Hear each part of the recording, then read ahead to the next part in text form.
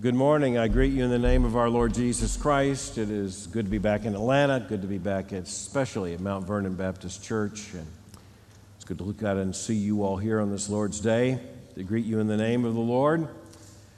I feel like I'm already among friends.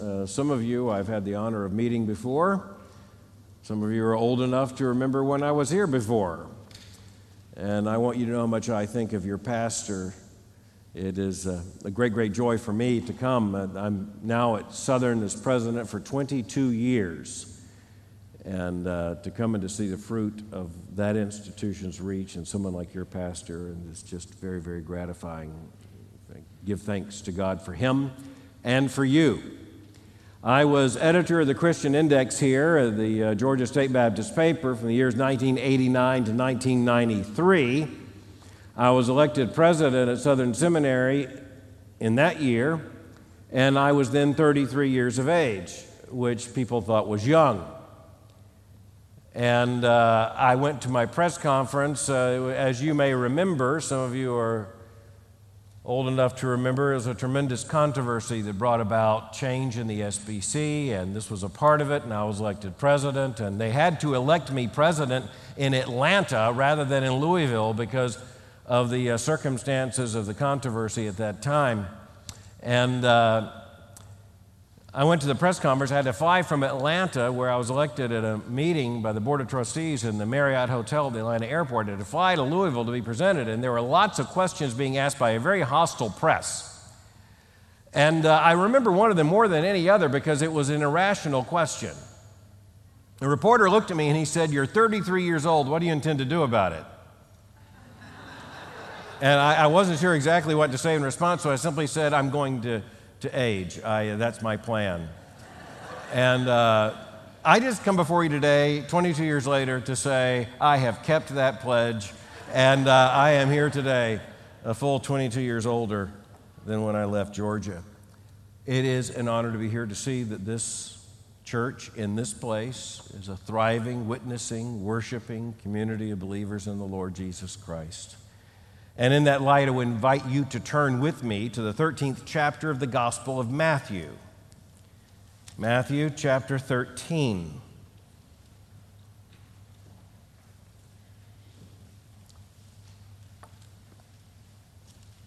One of my major life projects has been to study the parables of Jesus.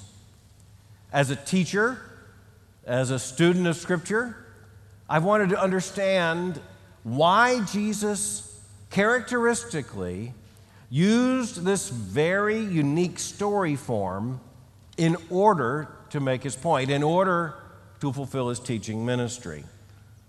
Mark tells us that Jesus almost never taught without using a parable.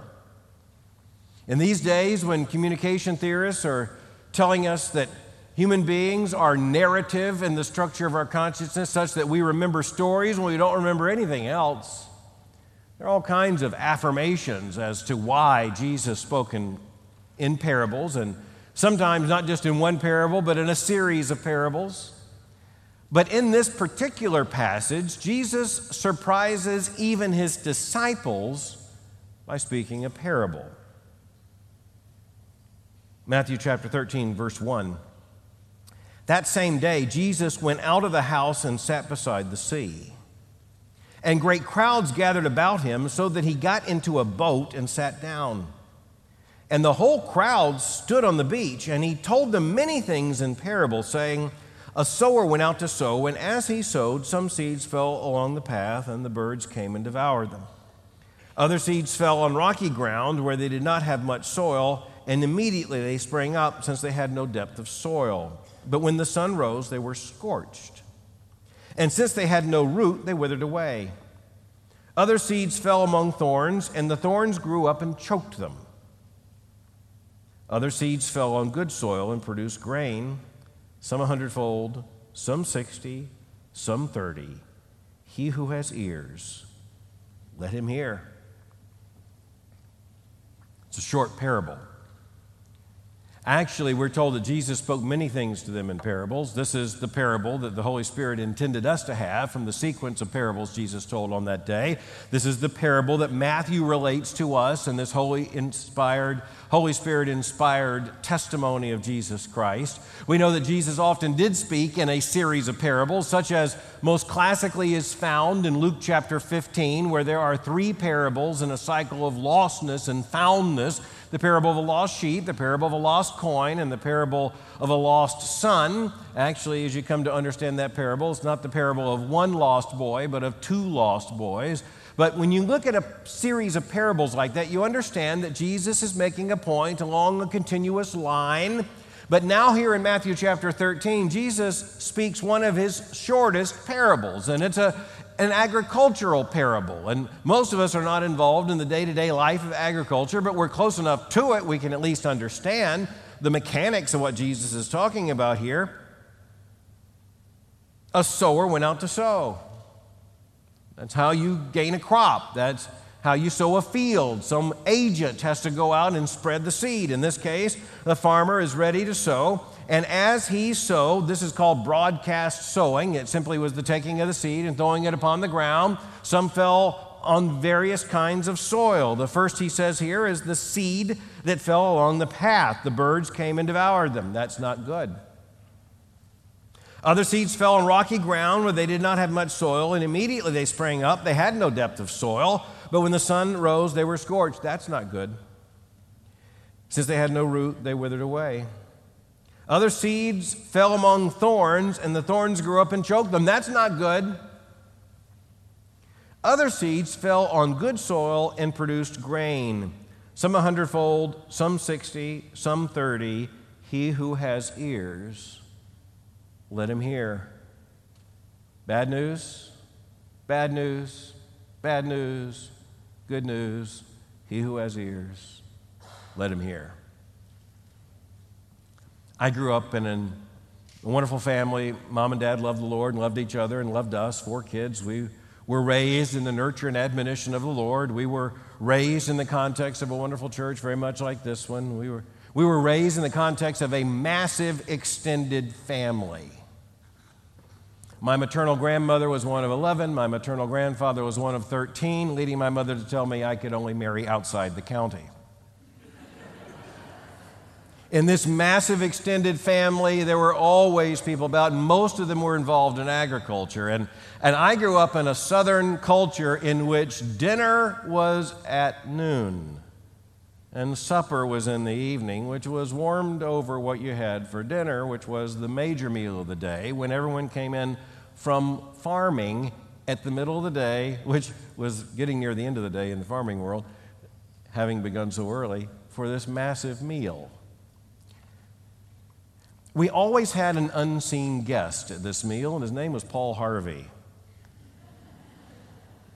Having been worn out by work all during the hours of the morning until the midday, there wasn't a great deal of conversation at certain points during this meal. And Paul Harvey would bring on the news, and the news back then was something you had to wait for and plan for. You couldn't podcast it. When it happened, it happened. If you missed it, you missed it. And Paul Harvey brought news to America with the rest of the story. And embedded in that was the farm report. And as a little boy, I knew that when the farm report came, a great hush had to fall upon the entire room. This was letting everyone at the table know just what the family's net worth was today. I never understood the farm report, especially the pork belly part. But I understood that this was a valuation that came in terms of the agricultural markets, and that's how it worked. And I understood how agriculture worked. I got to see it growing up in a family which on both sides was involved in farming. I saw the planting, I saw the tilling, I saw the preparation, I saw the toil. I was a part of this and saw the harvest. It's a cycle that is repeated over and over again, and we are the poorer for the fact that increasing number of Americans know this only at the most remote knowledge. Jesus spoke this parable when everyone alive would have understood the agricultural context of the parable, because no one could get far enough from farming to have any alienation from what's going on here. Everyone would have seen this virtually every day. The very day that Jesus told this parable, as he was speaking beside the sea, which is the Sea of Galilee, the lake, as he was in that very bucolic, very rural scene, it could very well be that there was a sower sowing even then. If not, they all knew exactly what it was about. But this parable appears to be giving us a farm report. And we know this, Jesus. We know that seed that falls on the hard ground is not going to bear fruit. We know that seed that falls into shallow soil such that it has no depth of root, it cannot get down to the moisture. We know it's going to show immediate signs of life and then it's going to fade away. We know that, Jesus. The seed that falls among the thorns, we know that the farmer who does not remove the weeds from his field will have a very, very small and inadequate harvest. And we certainly are thankful that there is good soil into which the seed falls and it bears fruit, some 100-fold, some 60, some 30. That's good news. Jesus, thank you for the farm report. What makes this even more strange in its context is that the crowd, Matthew tells us, that had gathered together to hear Jesus was massive. It was so big that Jesus had to get into a boat and go onto the water in order to have the distance that a teacher needs in order to be seen and to be heard, in order for the communication to take place. Jesus has this massive crowd, and we're talking, ladies and gentlemen, about Galilee. You don't get a massive crowd in Galilee, maybe once in a generation. Here it is. Now, it begins in verse 1 by saying that same day. Matthew consistently in his gospel wants us to understand chronologically why certain events are important. And as you might have time to look backwards in the Gospel of Matthew, especially to chapter 12, you'll discover that this day is a Sabbath day. And that this day is a day in which Jesus will perform miracles, and it will be a day in which he discloses himself by the very performance of these miracles, not only as the one whom God has sent, but the very one whom God sent as Messiah. At one point in chapter 12, the crowd observing Jesus heal a man who was dumb and deaf, they will begin to speculate, could this be David's son? Could this be the Messiah? Who else could do something like this but the Messiah? The one who was promised to us, the Messiah. When the Messiah comes, this is what we're looking for. Could he be the Messiah? Also in Matthew chapter 12 is the opposition coming from the Pharisees, which grows in intensity to the point that after he heals a man who was there in the synagogue with a withered hand, they plotted how they might destroy him, to destroy Jesus. Now, that draws a crowd. Jesus in a head-on confrontation with the Pharisees in the synagogue, that drew a crowd. Jesus healing a man who was demon-possessed and was known throughout his lifetime to have been so, that draws a crowd. The speculation, could this be the Messiah? That draws a crowd, even in Galilee, a massive crowd. The crowd so large, as Matthew 13 begins, Jesus had to get into the boat and go offshore in order to be seen and in order to be heard. And you might say that in terms of the evangelistic crusade organizing committee, this is exactly what they've been hoping for.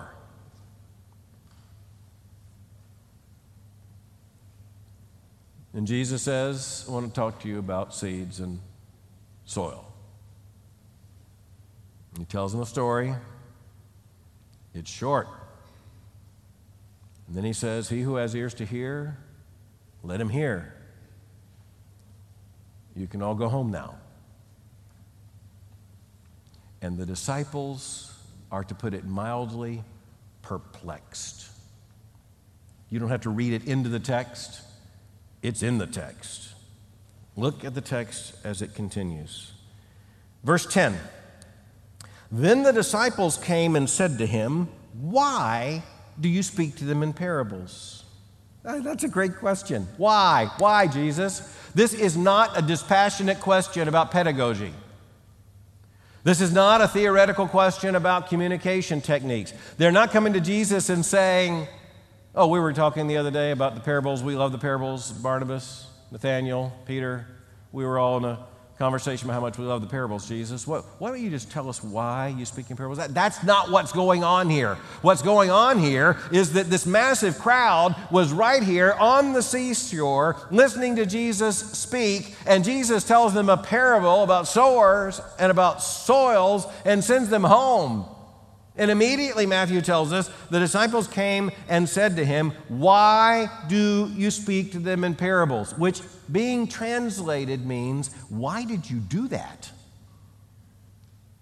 Why? Jesus, we've been hoping for a crowd like that. That's exactly, this is Galilee.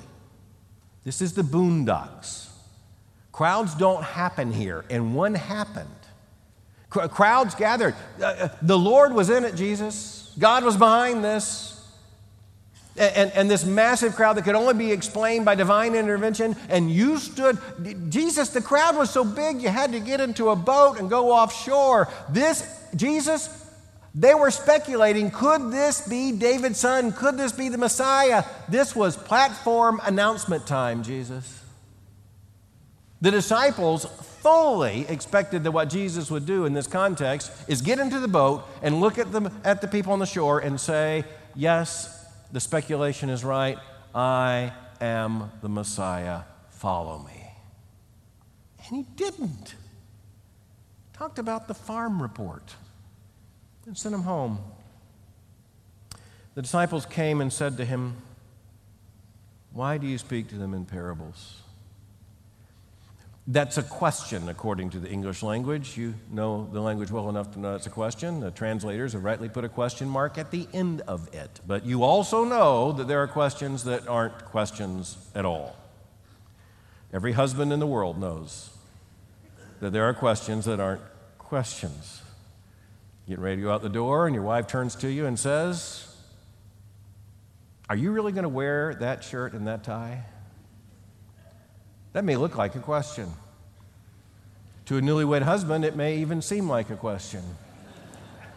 That's not a question. That's a fashion verdict. That's a warning. Every child, especially as a teenager, comes to understand this kind of question. Getting ready to do something, and Dad says, you don't really think I'm going to let you date that boy, do you? No one expects an answer to that question. That isn't a question mark, that's a door slamming shut. It looks like a question, it's just not a question. This looks like a question, it's just not a question. They weren't really interested in coming to know why Jesus was speaking in parables. That's part of it. The larger issue is they want to understand why Jesus didn't declare himself to be the Messiah and call upon all those within his hearing to follow him and to march on Jerusalem. But Jesus dignifies their question. It's a great example here. They ask him, why do you speak to them in parables? And Jesus dignifies their question by answering it. But in the answer of Jesus to that question, there is something we desperately need to hear. He answered them. Look at verse 11 and following. He answered them, to you it has been given to know the secrets of the kingdom of heaven, but to them it has not been given. For to the one who has, more will be given, and he will have an abundance. But from the one who has not, even what he has will be taken away. This is why I speak to them in parables. Because seeing they do not see, and hearing they do not hear, nor do they understand. Indeed, in their case, the prophecy of Isaiah is fulfilled that says, you will indeed hear, but never understand, and you will indeed see, but never perceive.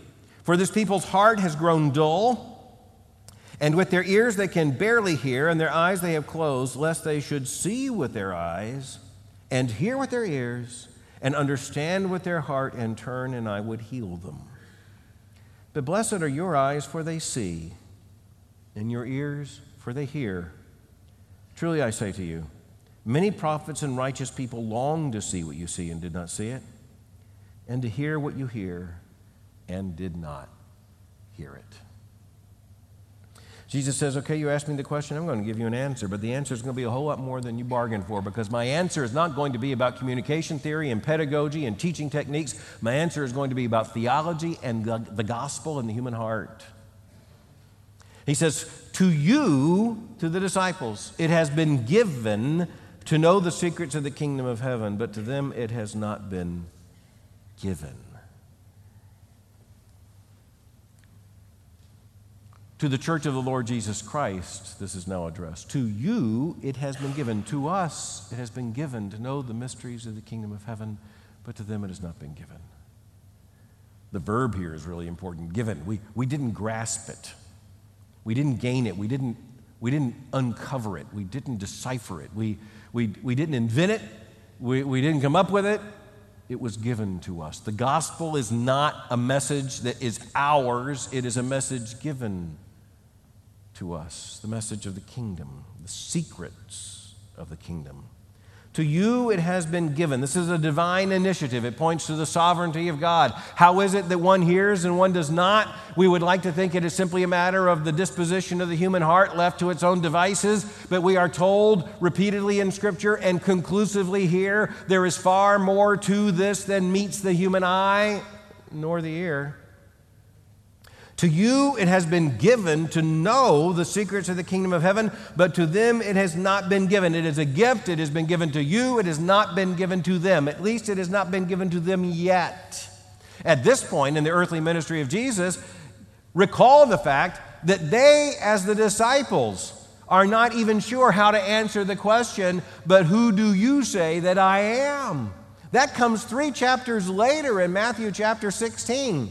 And at this point, it becomes clear they have come to know that only the one promised of God could do these things. Only the Messiah could heal, could perform these miracles. Only the one whom God has sent, the Messiah, would be such that the winds and the waves would obey his voice. Only the Messiah could speak to Satan and to the demons and cast them out, and they uniformly obey him. But Jesus has never, ever even turned to his disciples and said, I want you to know who I am. I am the Messiah, the Son of God.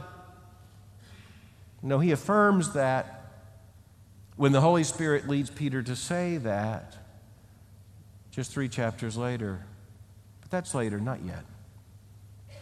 But it's clear that in their hearts they're beginning to understand, and in their minds they're beginning to connect the dots, and they know that Jesus just has to be the Messiah. And in their understanding of the Messianic ministry, what they thought Jesus was going to do is to raise up an army to oppose Rome and to go to Jerusalem and to cleanse the temple, not just of the sellers, but of the soldiers.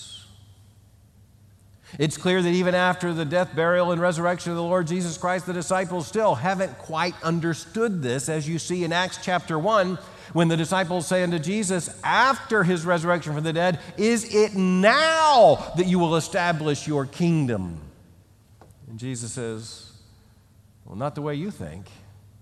Not appointed to you to know the times or the hours, but you will be my witnesses in this age, even as at the end of this gospel, he leaves the church with what we know as the Great Commission to go into all the world and preach the gospel and to make disciples of all the nations, teaching them to obey whatsoever he has commanded.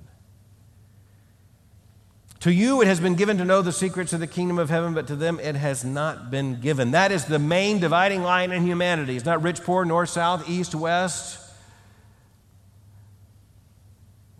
It's those who have heard and those who have not, those to whom it has been given and those to whom it has not been given. And then Jesus, in the next verse, verse 12, offers one of the most important laws of his kingdom. For to the one who has, more will be given, and he will have an abundance. But from the one who has not, even what he has will be taken away. The kingdom of Christ operates by laws just as every other kingdom, and the The laws of the kingdom of Christ are made very clear in the New Testament. And even as it is exactly true that we live by grace and not under the threat of the law, we are not free from the law. We are no longer under the judgment of the law that we find in Torah in the Old Testament, but we are under submission with the requirement of obedience to the law of Christ. And that law is rich. The one who obeys it understands it and receives more.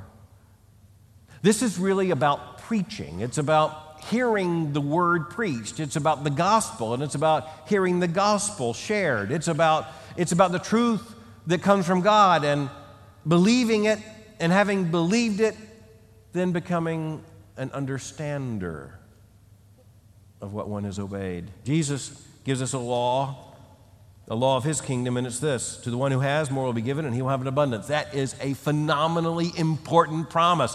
To the one who has, more will be given, and he will have an abundance. That's why the secret of growth in the Christian faith is this: the one who hears the word and believes it and obeys it and does what God commands and praises God for the gift of this revelation and receives it as the very word of God, then there is more that is given. But the one who has not, the negative part of this law, the one who has not, even what he has will be taken away from him. If that doesn't make sense to you, that's a problem. That's the point. If you don't get this, you're supposed to get it. But if you don't get this, Jesus tells us why we don't get it. It's because the positive promise is this: to the one who has, the one who receives, the one who hears, the one who obeys, the one who recognizes this as the very word of God and receives it and obeys it and celebrates it, seeks to understand it and to apply it. To the one who has, more will be given. That's the way understanding works in the Christian life.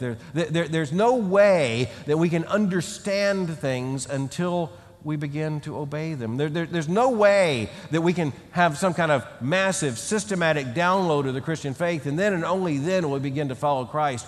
We follow Christ as infants in the school of Christ. We just are given a little bit, and we take that little bit, and we begin to grow. And to the one who has, more will be given, and he will have abundance. We all start out as babes in Christ. But as the Apostle Paul and as Peter will also make clear in the New Testament, the purpose is not that we stay babes in Christ, but that we move up. As we are told, we're supposed to move from a diet of gospel milk to a diet of biblical meat. Some of you by now ought to be teachers. We're supposed to be growing. But it's not as if you can start with the full understanding and then move into obedience. You have to move into obedience. And then comes the understanding. The one who has, more will be given, and he will have an abundance. But from the one who has not, even what he has will be taken away. This sounds very strange to us. If the one doesn't have it, how can anything be taken away? This is very, very important. This is an Asian form, an Oriental, the old word for it, form of reasoning. And it makes perfect sense. The Jewish mind in the first century would have understood it there immediately. You can have something but not have it because it's so thin, it's so ephemeral, it's taken away. And there are people whose knowledge of Christ, whose knowledge of God, whose knowledge of the gospel is enough, they think they even know something about it. But they don't receive it, they don't obey it, they don't build their life upon it, and it disappears. To one who has not, even what he has will be taken away.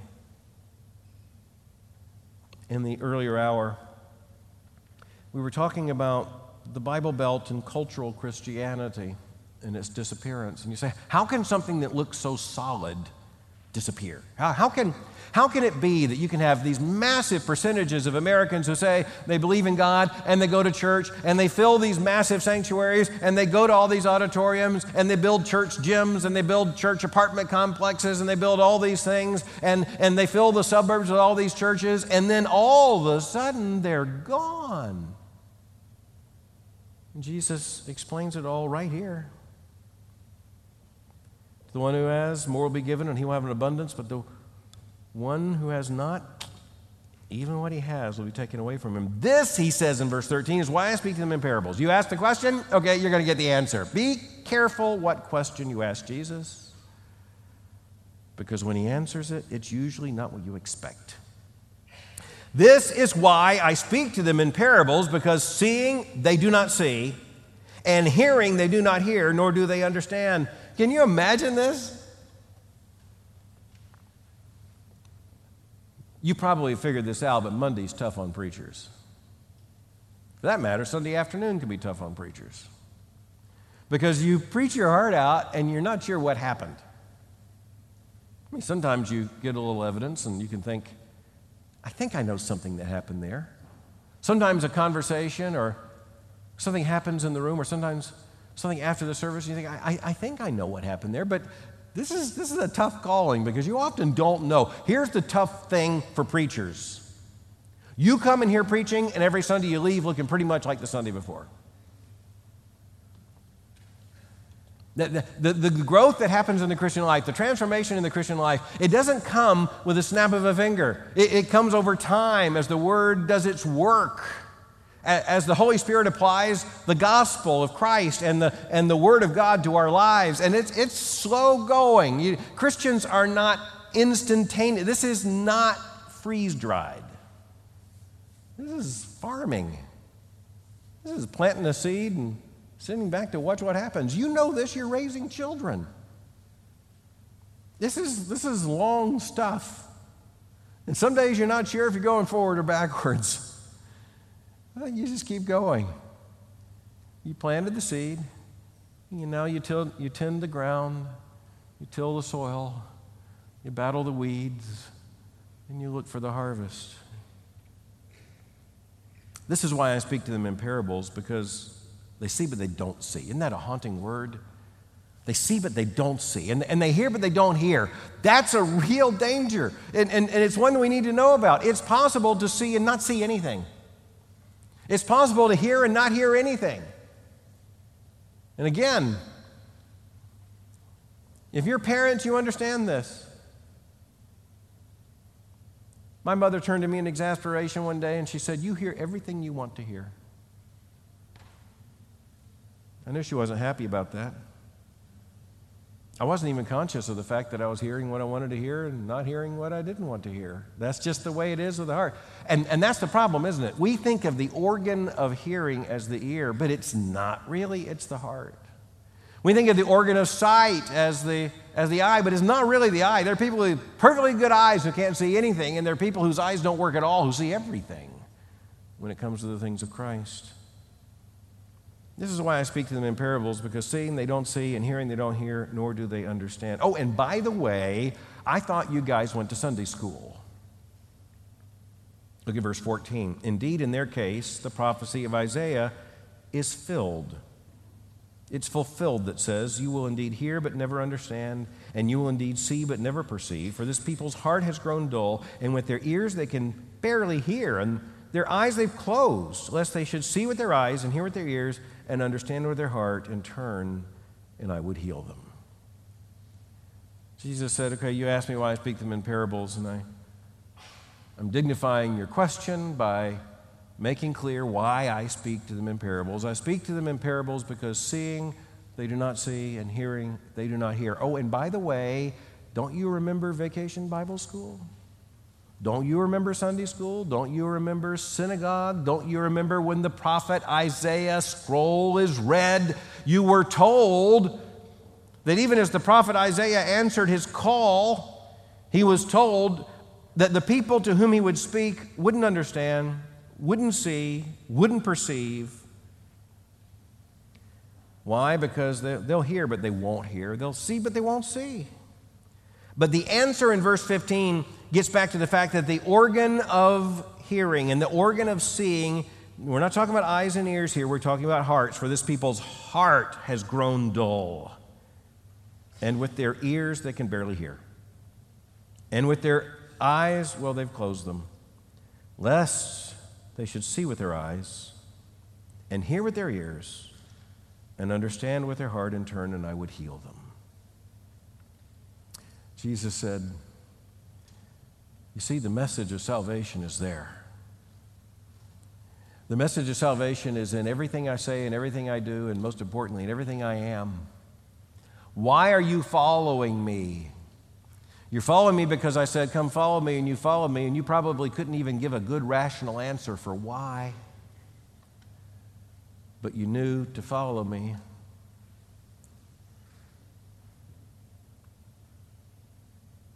I kind of understand what's going on here because I incline towards the rational. I want to believe that everything I believe is on the basis of evidence and facts and rational argumentation, and I don't want to believe anything, and I certainly don't want to publicly articulate anything until I know that I can connect all the dots and make the argument. And there's a sense in which I would like to believe that that's how I came to Christ.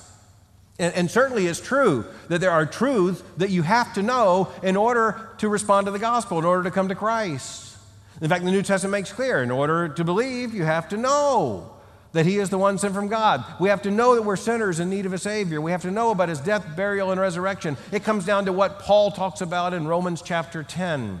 Faith comes by hearing, and hearing by the word of Christ. You have to know. You have to hear the summons. You have to be told the story of why God sent Jesus and what He did and why He died on the cross and that He rose from the grave and the call to faith and repentance that has to come.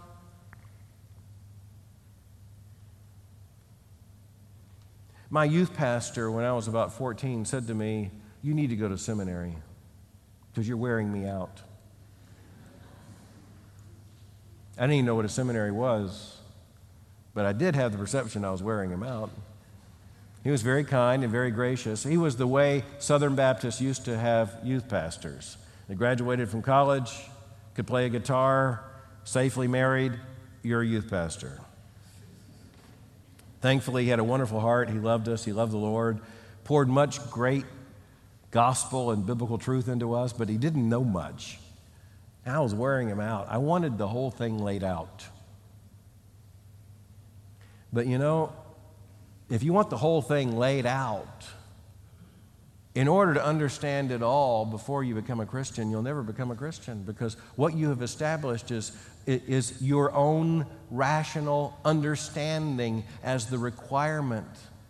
That's pretty much where the Pharisees and the scribes were. They said, "Listen, Jesus, if you just give us enough proof, we'll believe. If you just meet our standard of proof, we'll believe." And of course they wouldn't. And that's the point Jesus is making here. If you're going to establish your own threshold, then it's never going to come, because you will deny all the evidence put before you. This is the point of one of the most important of Jesus' parables, often overlooked, the parable of the rich man and Lazarus. There's actually a debate as to whether it's a historical narrative in parabolic form or a parable in historical form. It doesn't matter. In Luke chapter 16, Jesus tells the story of Lazarus. You'll remember him, who died outside the rich man's door, the rich man who feasted sumptuously every day. And after death, for both of them die. One, that is Lazarus, is comforted in Abraham's bosom, and the other, the rich man, is in torment in hell. And the rich man, looking at Lazarus, comforted in Abraham's bosom, says to Father Abraham, "Send Lazarus in order he can dip his finger in water and cool my tongue, for I'm in agony in this fire." And Abraham said, "Can't do that. Great chasm's been fixed between where we are and where you are. No one can come from here to there, nor from there to here." And then he says, "Well, then I beg you, Father Abraham, send Lazarus to my brothers, let him warn them, lest they come to this place of torment." And Abraham says, "Hey, they got the Bible." He says they have Moses and the prophets. That's the Jewish way of saying they have the Bible. Have the Bible, and what's in the Bible? And the rich man says, "No, they have the Bible, but if you send a man from the dead who's alive now, you send a resurrected man and they'll believe." And Abraham says, and of course Jesus is the one saying the statement, "If they will not believe Moses and the prophets, they will not believe even if one should rise from the dead." And who spoke those words? The one who rose from the dead. And what happened when he rose from the dead? The people who said he's not the Christ said, "People don't rise from the dead."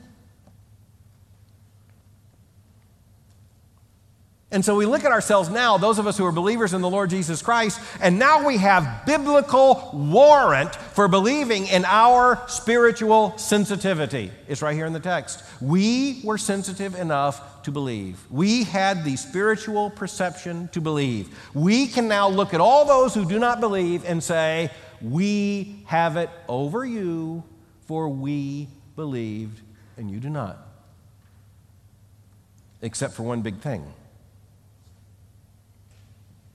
In verse 11, we are told, to you it has been given to know the secrets of the kingdom of heaven, but to them it has not been given. It's not an achievement. We did not come to Christ because we're more spiritually sensitive. We didn't come to Christ because we're morally superior. We did not come to Christ because we are rationally more able. We came to Christ because it was given to us. All of grace. It's repeated in verse 16 and following, but blessed are your eyes, for they see, and your ears, for they hear. Truly, truly, I say to you, many prophets and righteous people longed to see what you see and did not see it, and to hear what you hear and did not hear it. Do we understand how blessed we are to have been given the gift of seeing, of hearing? For there are so many prophets and righteous men who long to see what we see and they didn't see it, and to hear what we hear and didn't hear it. As the opening to the book of Hebrews reminds us, in times past, in various ways, God revealed himself, but now he is spoken through the Son. We have heard. It's not because of who we are, it's because of who God is. It's not because of our superiority or self-selection. It's because of God's saving purpose and his sovereign work within our hearts. But we have heard, and we do know that our ears are blessed, for they heard, and our eyes are blessed, for they have seen. The laws of the kingdom revealed in Jesus' answer to the disciples' question are really important for us because it's just vitally, urgently important that we recognize what our business is. Because here's the big problem. We will tend to think that our business is the soil selection business. I mean, here's a parable. There it was, 4 soils, and 3 of them ended badly. It was wasted seed, wasn't it? I mean, preaching the gospel to people who had hardened hearts, that was a waste. Preaching the gospel to people who were just superficial responders, that's a waste. Preaching the gospel to people who, as it turns out, are going to be materialistic and worldly and are going to fall back into the world, that's a waste. What we need to do is to aim ourselves strategically towards preaching the gospel to the people who are going to hear and hearing believe and believing be blessed. So that's what we should do. And the answer to that would be pretty clear. What we need to do is bring in the marketers. Let's bring in the marketers and let the marketers tell us how the message is getting out, where is it being received, and let's just lean into the receptive audience and just forget all the rest. Or we'll bring in the sociologists. They'll help us out. We'll go to the university, bring in the Department of Sociology and say, who are those people sociologically defined who are most likely to respond to the gospel and be people like us? And guess what? The sociologists are going to say those people look like you. Which is why so many of our churches look like they look. But the logic of the kingdom just blows that wildly open. And Jesus, in order to make the point, continues by doing what he normally doesn't do. And you just got to understand there's an edge into this you'll miss if you don't read the whole chapters we just did. Jesus has this massive crowd. He tells a short form of the parable, short form. And he sends everybody home. And then the disciples say, why did you do that? And Jesus answers them. And then he says, you got to love this, beginning in verse 18, hear then the parable of the sower. In other words, the crowd went home, you think they missed it. You missed it. You missed it by a mile. You missed it so far, you even asked me why I did it. Maybe now you understand it, or maybe now you can understand it. Hear then the parable of the sower. When anyone hears the word of the kingdom and does not understand it, the evil one comes and snatches away that which has been sown in his heart. This is what was sown along the path. As for what was sown on rocky ground, this is the one who hears the word and immediately receives it with joy, yet he has no root in himself, but endures for a while. And when tribulation or persecution arises on account of the word, immediately he falls away. As for what was sown among thorns, this is the one who hears the word, but the cares of the world and the deceitfulness of riches choke the word, and it proves unfruitful. As for what was sown on good soil, this is the one who hears the word and understands it. He indeed bears fruit and yields, in one case 100-fold, in another 60, and in another 30. Jesus says, now maybe you're ready to hear the parable you should have heard the first time. You thought the crowd went home without understanding. You stood here right beside me and didn't understand it. This isn't about seed and soil. It's about gospel and hearts. The one who would preach the gospel in obedience to Christ has to recognize there are some who will just resist the gospel as if their hearts are so hardened they are as stone. And what do you do in response to that? What does Jesus say you do? You keep sowing the seed.